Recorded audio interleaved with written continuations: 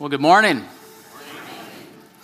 I think we'd all agree that a promise is only as good as the one who makes it, right? So we learned this at a young age. When you're a kid and you've got a big secret that you really want to share, like with your best friend, maybe you're going to tell this best friend about that girl that you like, the one you think's kind of cute.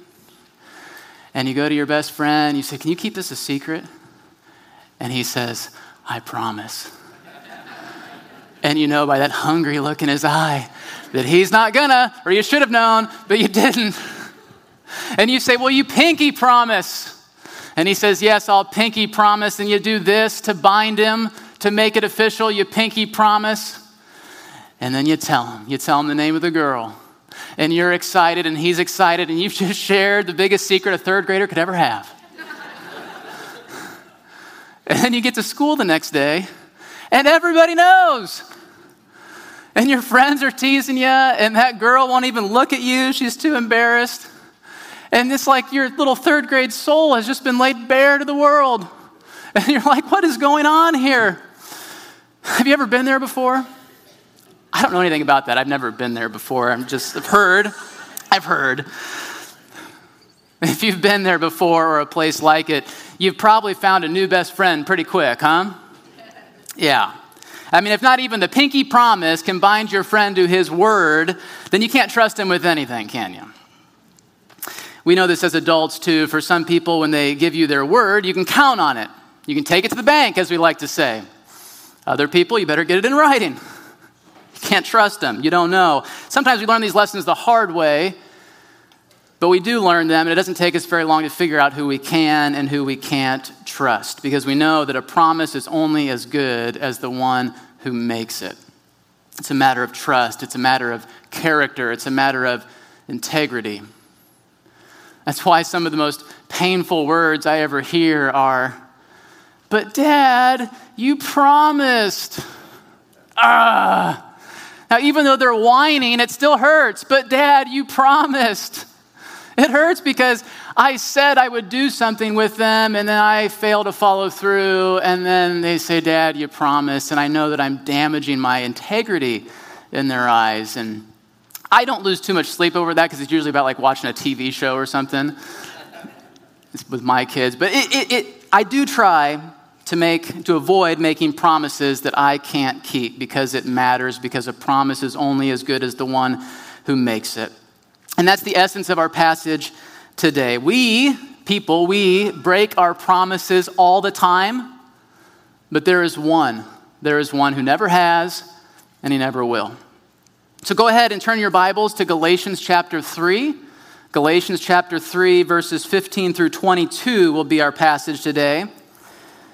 So if you recall from our previous sermons in this series, in Galatians, Paul's been making this case that a right standing with God, like being forgiven of your sins, being justified before him, having Christ's righteousness imputed to you, all of that is given to you by God as a gift of his grace through faith. It comes to you through faith in his Son, Jesus Christ. Salvation, as we call that, is not earned by works. It's a gift. It's a gift of grace through faith. That's the case that Paul has been making in his letter to the Galatians. In our passage today, Paul's going to ground that case on the promise of God. On the promise of God. You see, God made a promise, and that's very good news for us, because God keeps his promises. The issue in the Galatian church that Paul was addressing is that some people had come into the church, and they were teaching in that church that you had to follow the Old Testament law in order to be a true Christian. And the believers in that church, the people in that church, they were getting confused about this. They were getting mixed up in this. You see, they wanted to do the right thing before God, but they were forgetting where they stood with God by grace through faith. So that's what Paul was addressing then, and it's a good word for us today in this passage, because even today, Even today, outside of the church, there are people all over the world, people in our community, people maybe even sitting here right now that are still trying to earn their salvation. Still believing that they have to earn this right standing by what they do or don't do. They may believe in God. They may even believe in Jesus up here. But they don't believe in grace. They don't understand grace right here where it counts.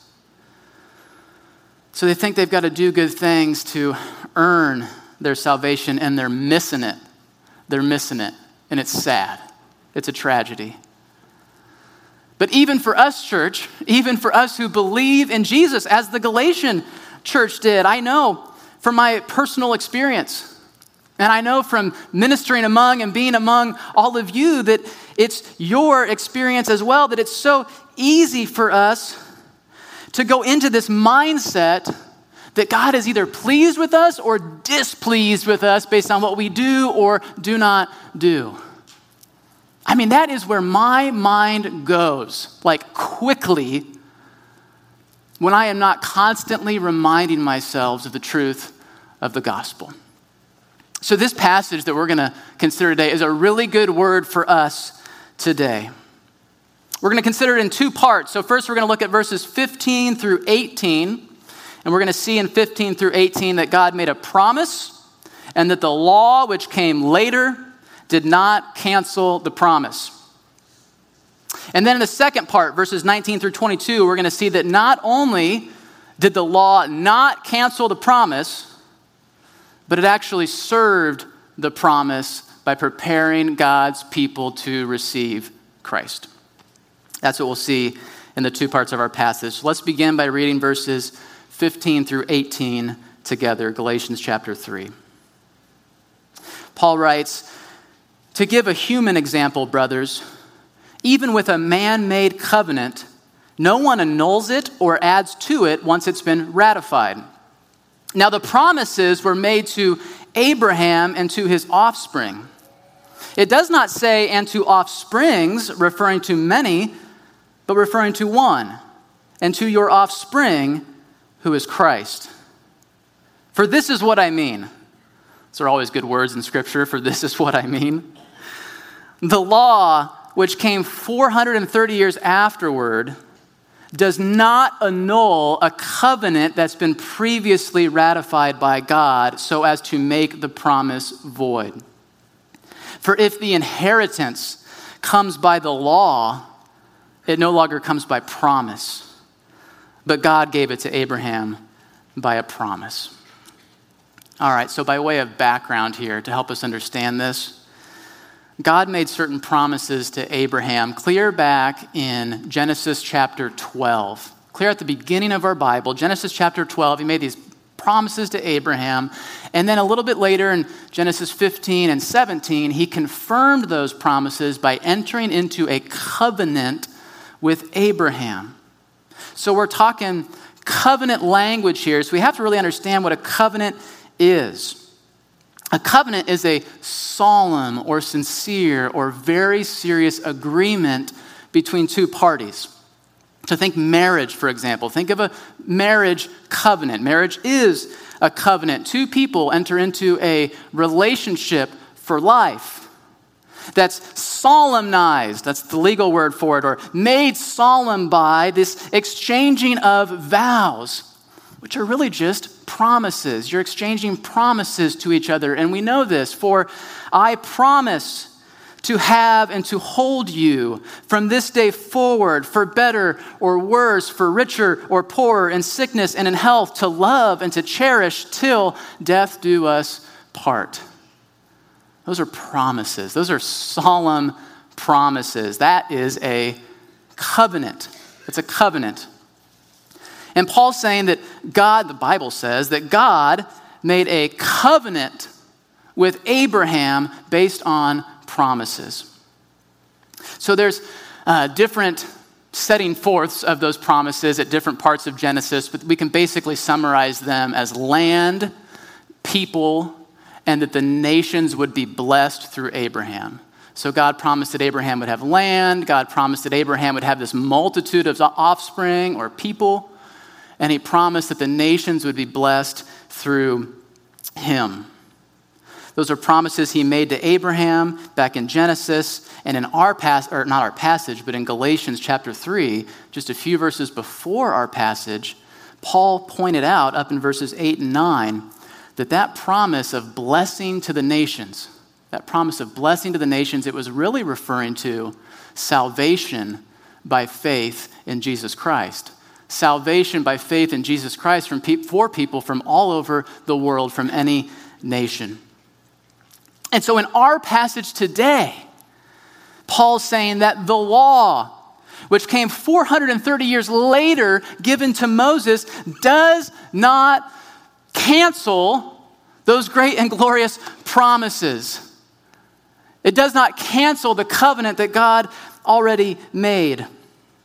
And to make his point, right away in verse 15 in our passage, Paul gives a human example of a man-made covenant that can't be annulled or can't be added to once it's ratified. That Greek word for covenant he uses, it's the same word for someone's last will and testament. So we have these today, right? We can go get a will drafted for us or do it on our own through LegalZoom if we want to. And we say in our will who we want to leave our property to. Okay, so Paul's drawing us to that kind of example when he uses this word here in the Greek. And that's helpful for us because we know that when someone dies, that will becomes final. It's the final word. So before they die, they can change that will all they want. If Susie does something to upset her mother, well, her mom can just change her will and leave the family china to Sally. Mom can do that as often as she wants until, of course, she passes. Then it's the final word. Then all that's left is for the executor to carry out the terms of the will. Paul is saying that if even humans have covenants that they don't change, that they don't add to, that become final, then surely God, when he enters into a covenant, he means it. He means it. He's giving his word, and he's going to follow through. And it doesn't matter if he enters into another covenant 430 years later like he did with Moses, because the later covenant does not undo the previous covenant with Abraham, because God's promises stand. God's promises stand. That's a really good thing, amen? Amen. It's a good thing because God's a faithful covenant partner when we are not. We are not. You see, in all these covenants, and there's several in the Bible, there's one with Abraham, and there's one with Moses, and there's one later with David, but in all these covenants, God makes these promises, and there's this tension in them between God's faithfulness to carry out, to fulfill, to follow through with his promises, and there's a tension there between that and the unfaithfulness of his human covenant partner to hold up our end of the deal. So we just saw last week how, when we were talking about the law with Moses, we saw how part of that law, the Mosaic covenant, promised blessings to those who obeyed the law, and it promised curses to those who disobeyed the law. And we know that God's people disobeyed the law. So they were under that covenant curse. That's why Jesus had to become that curse for us. But even in God's covenant with Abraham, he demands a faithful covenant partner. In Genesis 17:1, God tells Abraham, he says, "I am God Almighty. Walk before me and be blameless, that I may make my covenant between me and you and may multiply you greatly." He called upon Abraham to be blameless before him. Was Abraham blameless? No, Abraham was not blameless. Abraham had just as much sin as you or I do.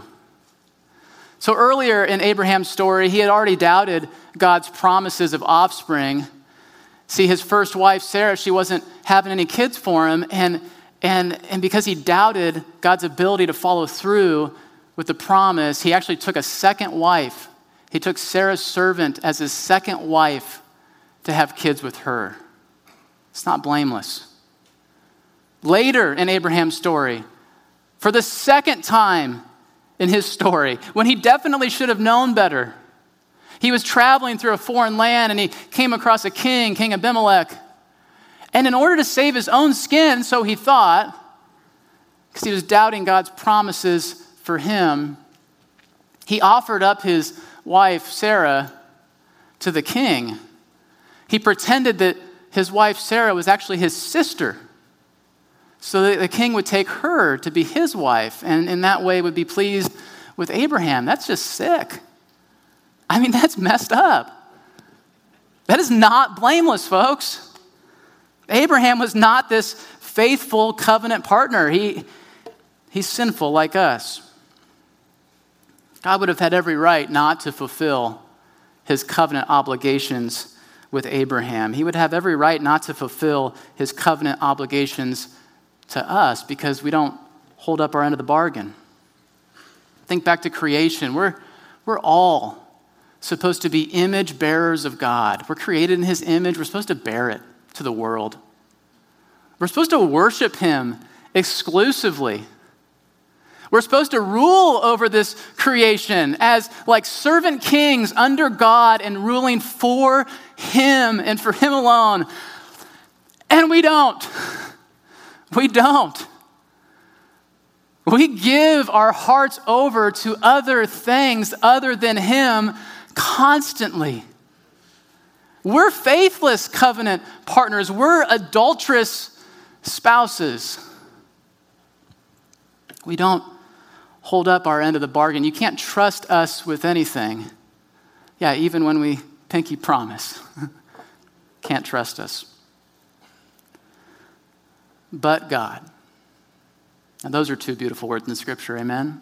But God. God is so faithful. God is so faithful to uphold his end of the covenant promises that he actually provides in himself and for himself the faithful covenant partner. Let's look carefully at verse 16. Verse 16 says, "Now the promises were made to Abraham and to his offspring."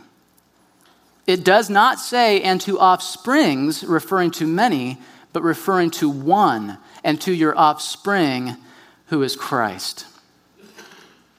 Folks, don't let Paul's questionable grammar distract you from the point he's trying to make. Paul knows, by the way, that offspring can have a plural meaning, even though it's in the singular form. What he's actually doing is he's taken this Jewish interpretation technique that was common then, where they would look at the tiniest details of a text and draw these conclusions out of it. And so he's using this Jewish technique against the Judaizers that he's arguing against to make his point. And don't miss this point. This is a big point, that when Scripture says that God made promises to Abraham and to his offspring, in its fullest sense, the offspring is not just referring to his biological offspring, and it's not just referring to all of his spiritual offspring. It's referring to one offspring in particular, the capital O offspring, the Son of God, Jesus Christ.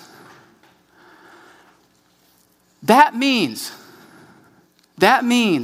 that God is making these promises to and entering into this covenant with his very own Son.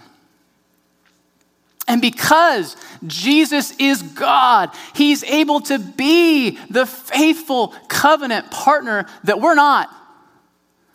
And because he's a man, he's able to stand in for us in this covenant relationship and represent us and be the faithful covenant partner on our behalf. It's mind-blowing.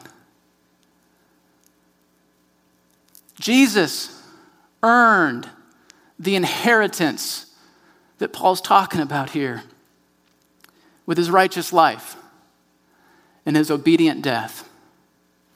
Jesus deserves to receive the promises of God in a way that we never could.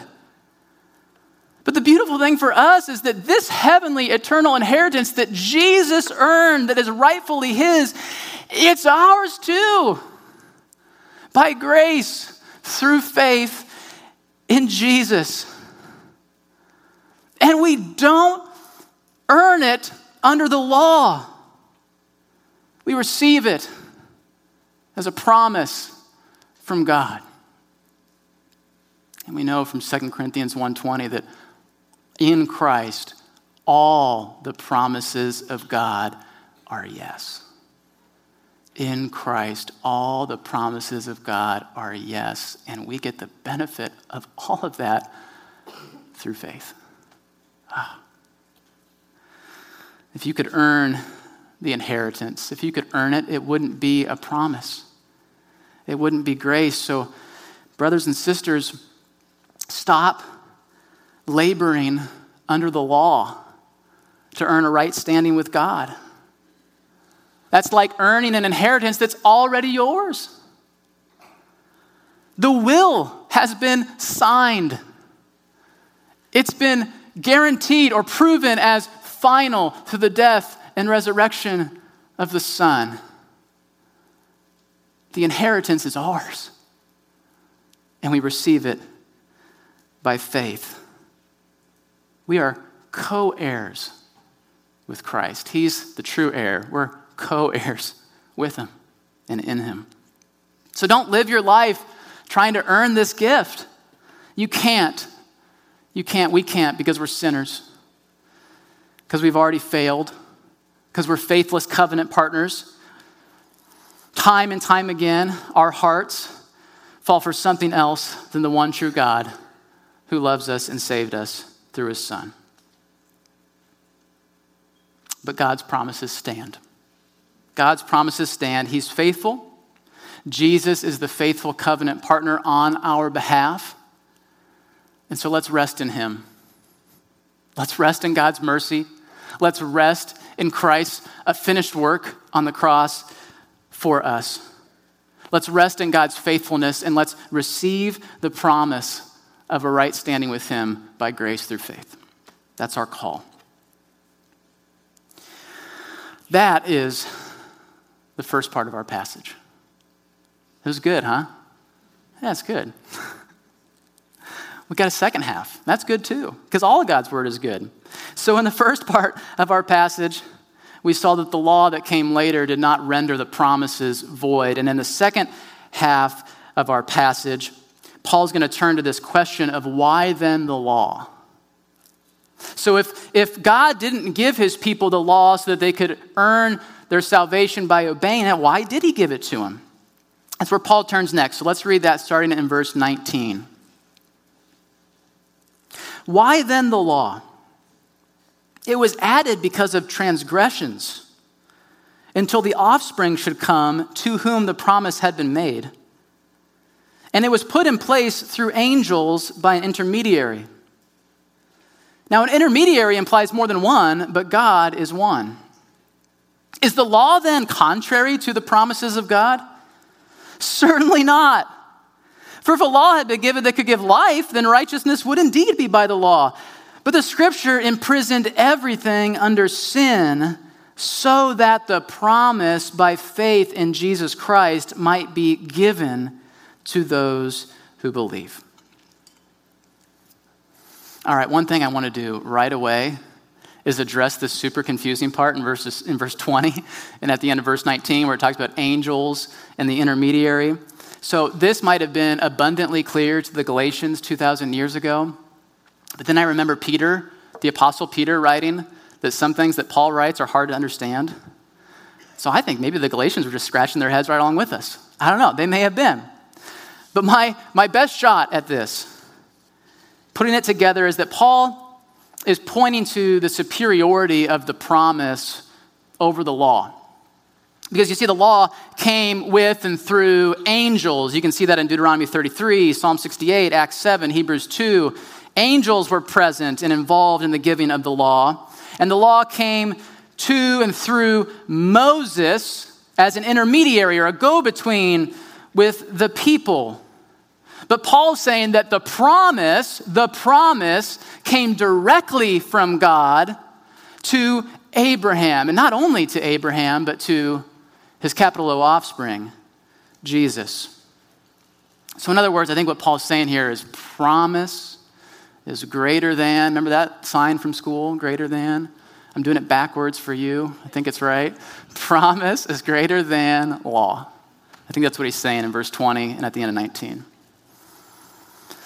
But his main point for this second half of the passage is that the law was given not so that we could earn our salvation by obeying it, but so that it would make us even more aware of our sin, more aware of our unrighteousness, more aware of our helplessness to save ourselves, more aware of our desperate need for God to save us by his mercy and his grace. So verse 19 says that the law was added because of transgressions. Now I have to admit that upon first reading, my first thought when I see that the law was added because of transgressions, I think, well, we were transgressing in all these ways as God's people, and so then he gave the law so that we'd knock it off. You know, like the laws today have that deterrent effect against crime, or they're supposed to. I'm driving down the road and I come to a construction zone, and I see that sign that tells me how huge the fines are for speeding in that construction zone and how much jail time I'm going to serve for hitting somebody in that construction zone. I slow down. That deters me from sinning in that way. That's kind of what I first thought of when I see that the law was added because of transgression, and that is a purpose of laws, but I don't think that's what Paul has in mind here. I don't think it is. You see, when Paul says that the law was added because of transgressions, I think what he's really saying is that the law was added so that we would become more aware of our transgressions, so that we would actually, and this is kind of not intuitive, but that our transgressions would actually be increased. We would actually sin more because all these laws were in place. We're just breaking them all the time. So he talks about this in Romans 7. In Romans 7, Paul says, if it had not been for the law, I would not have known sin. For I would not have known what it is to covet if the law had not said, you shall not covet. It's the 10th commandment. But sin, seizing an opportunity through the commandment, produced in me all kinds of covetousness. Paul's saying that if it weren't for the 10th commandment, he wouldn't have known that coveting his neighbor's house or his neighbor's wife or his neighbor's things is a sin. And more than that, he's actually saying that the commandment made it worse. That like the very fact of knowing that it was against the law made him want to do it all the more.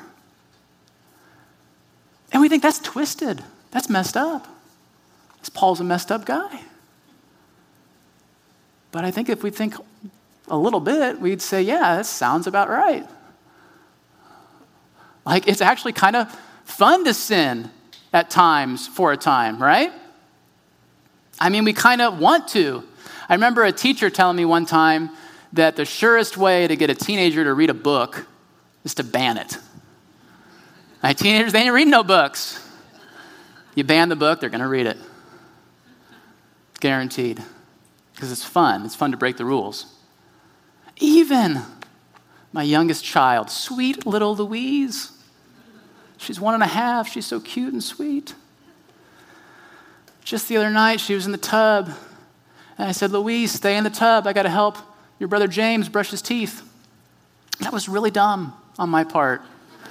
Because she loves the tub. She had no desire to get out of the tub until I told her not to.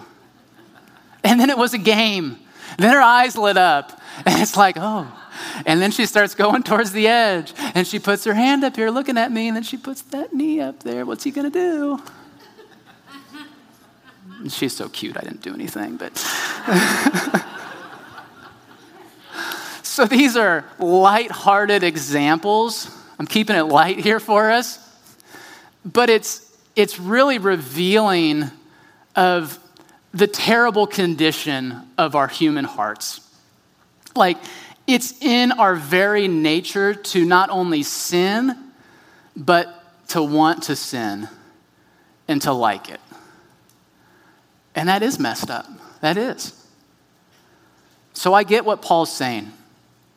The law shows us our sin, and sin uses the law to make us want to sin all the more. The law was added because of transgressions, to drive it home to us how desperately sick we are. And so the law is not contrary to the promise. It's not like the law is some other way to be saved. It's not like the law is some other way to receive life. It's not contrary to the promise. It actually serves the promise. Because the promise is that we would be justified by faith in Christ, and the law drives us to Christ.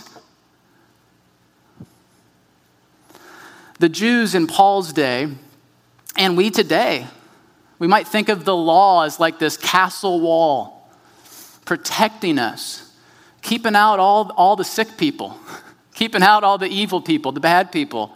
And we're in here behind the walls of the law, holy and right and good. Well, you know what Paul's saying in verse 22 at the end of our passage? He's saying that castle wall, it's really a prison wall. We're the inmates. We're the sick ones. And the law is keeping us bound. The law is keeping us chained to our sin and to the death that results from our sin until we're set free by Jesus. Back in Romans 7, when Paul was lamenting about that sin in him and the law stirring up more sin, he's like at the end of himself and he cries out, "Wretched man that I am, who will deliver me from this body of death?" And then he says, "Thanks be to God through Jesus Christ our Lord." That's who delivers. That's who breaks into prison and gets us out of there. Jesus Christ our Lord. When you feel those prison walls closing in, when you feel the weight of your sin and it is just too much to bear, that is when God can come in. When you are at the end of yourself and you have no answers,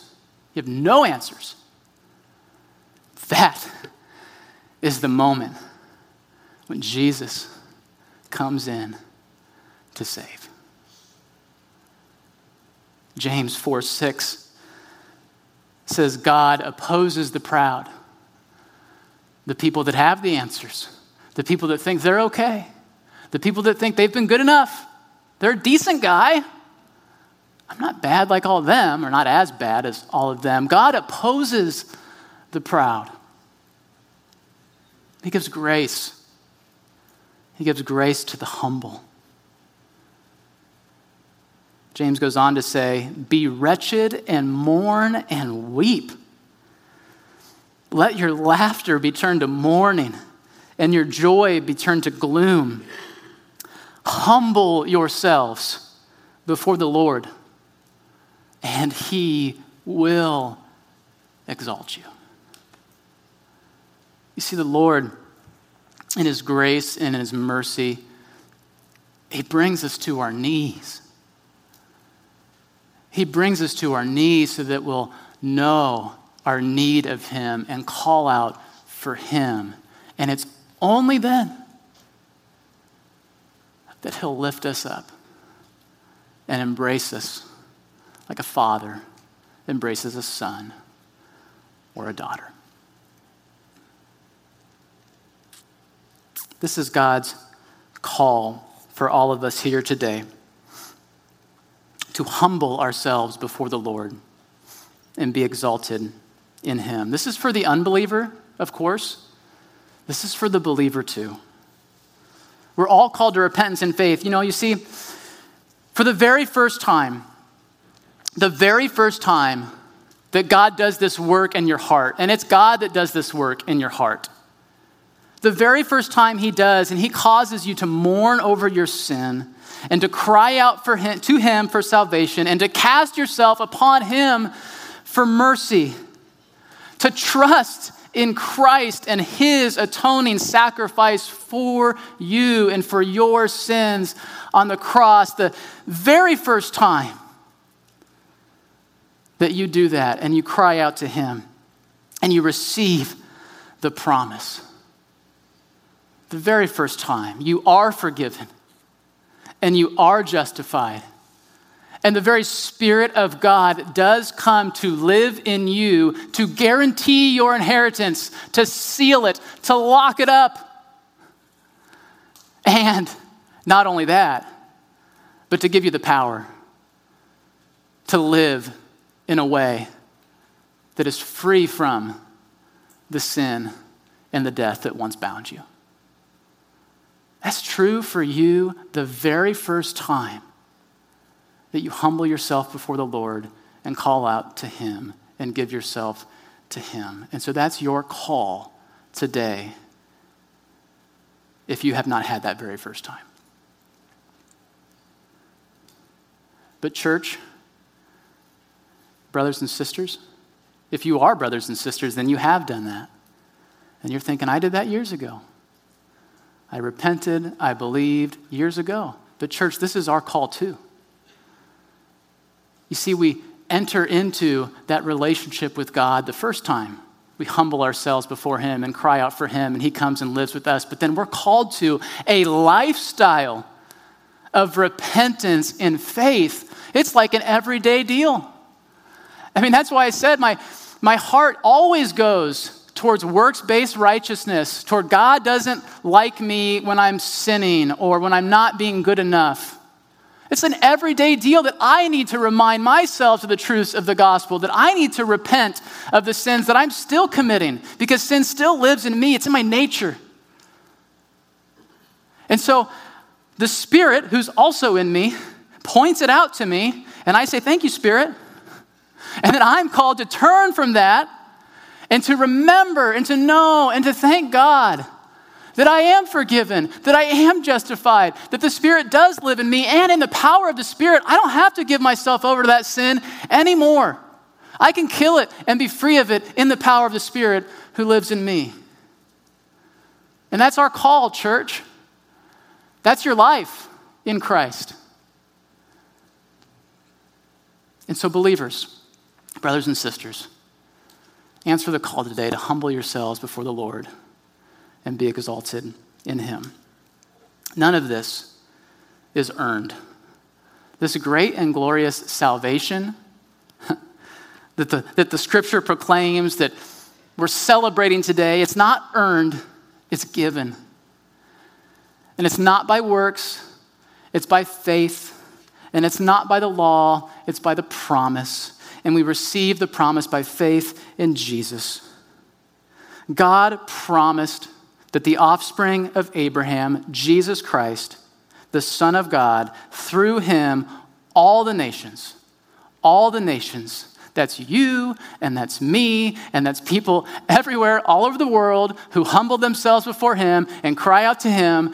God promised that through Christ, all the nations shall be blessed.